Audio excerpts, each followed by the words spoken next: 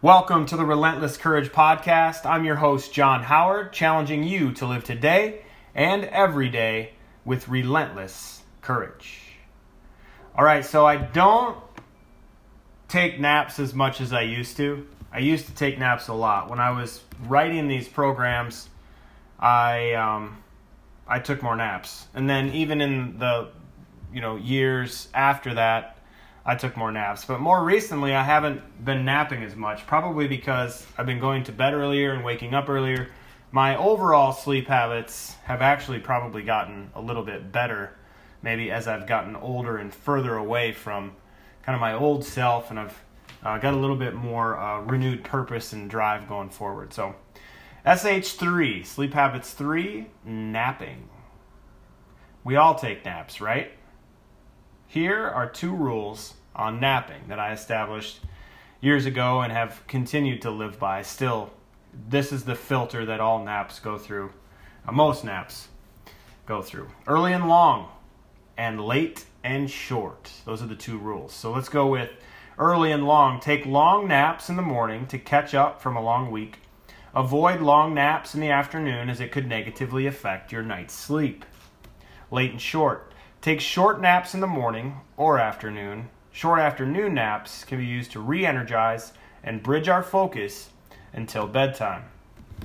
Napping is a great way to quiet your mind, fight illness, and supercharge your efficiency. I'll tell a quick story about some programs that I was actually looking to put together a while back, and this is the way most of the programs that I've put together have gone, which isn't something to really brag about.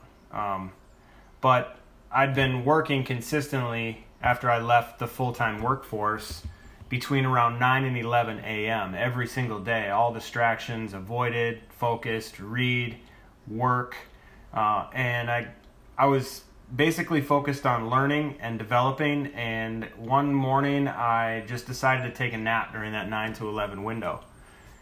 And everything, once I quieted my mind and got away from the grind of it all, it was like the meditation and the backing off really opened everything up. I went and mapped out an entire program based a lot around these Nourish principles in like an hour. And if I would have stuck to it and followed through and created what I had envisioned and mapped out, I think it would have been pretty incredible. But that's the difference between then and now. I am following through this Nourish series. I've learned that it's just you gotta grind it out sometimes, and that's how you make a difference. That's how you continue to impact people and make this place better, make this world a better place. So, quiet your mind, fight illness, and supercharge your efficiency. Napping isn't a crutch for poor sleep habits. Have a bedtime. Have a pre-bedtime routine, and when you're tired, take a nap. Establish healthy sleep habits. Nap early and long. Nap late and short. How do you know when it's time for a nap? Don't forget to engage with the content daily here. Let others in this group know your takeaways and ask any questions you might have in the comments. Share your wins. This is a place to celebrate growth. We're not competing. We're all winning together. I hope you enjoyed today's episode. Share it with a friend who might benefit from hearing it, and leave us a 5-star review. Be one of the first to follow us on Instagram at RLTS Courage and our Facebook page at RLTS Courage. Follow and tag at RLTS Courage in your Instagram story, and I'll send you a free Relentless Courage sticker.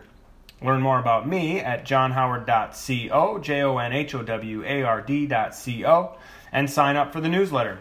I won't bug you, and will only reach out when I've got something really great to share. I've been blogging now for almost 10 years, and the Relentless Courage podcast and brand is growing.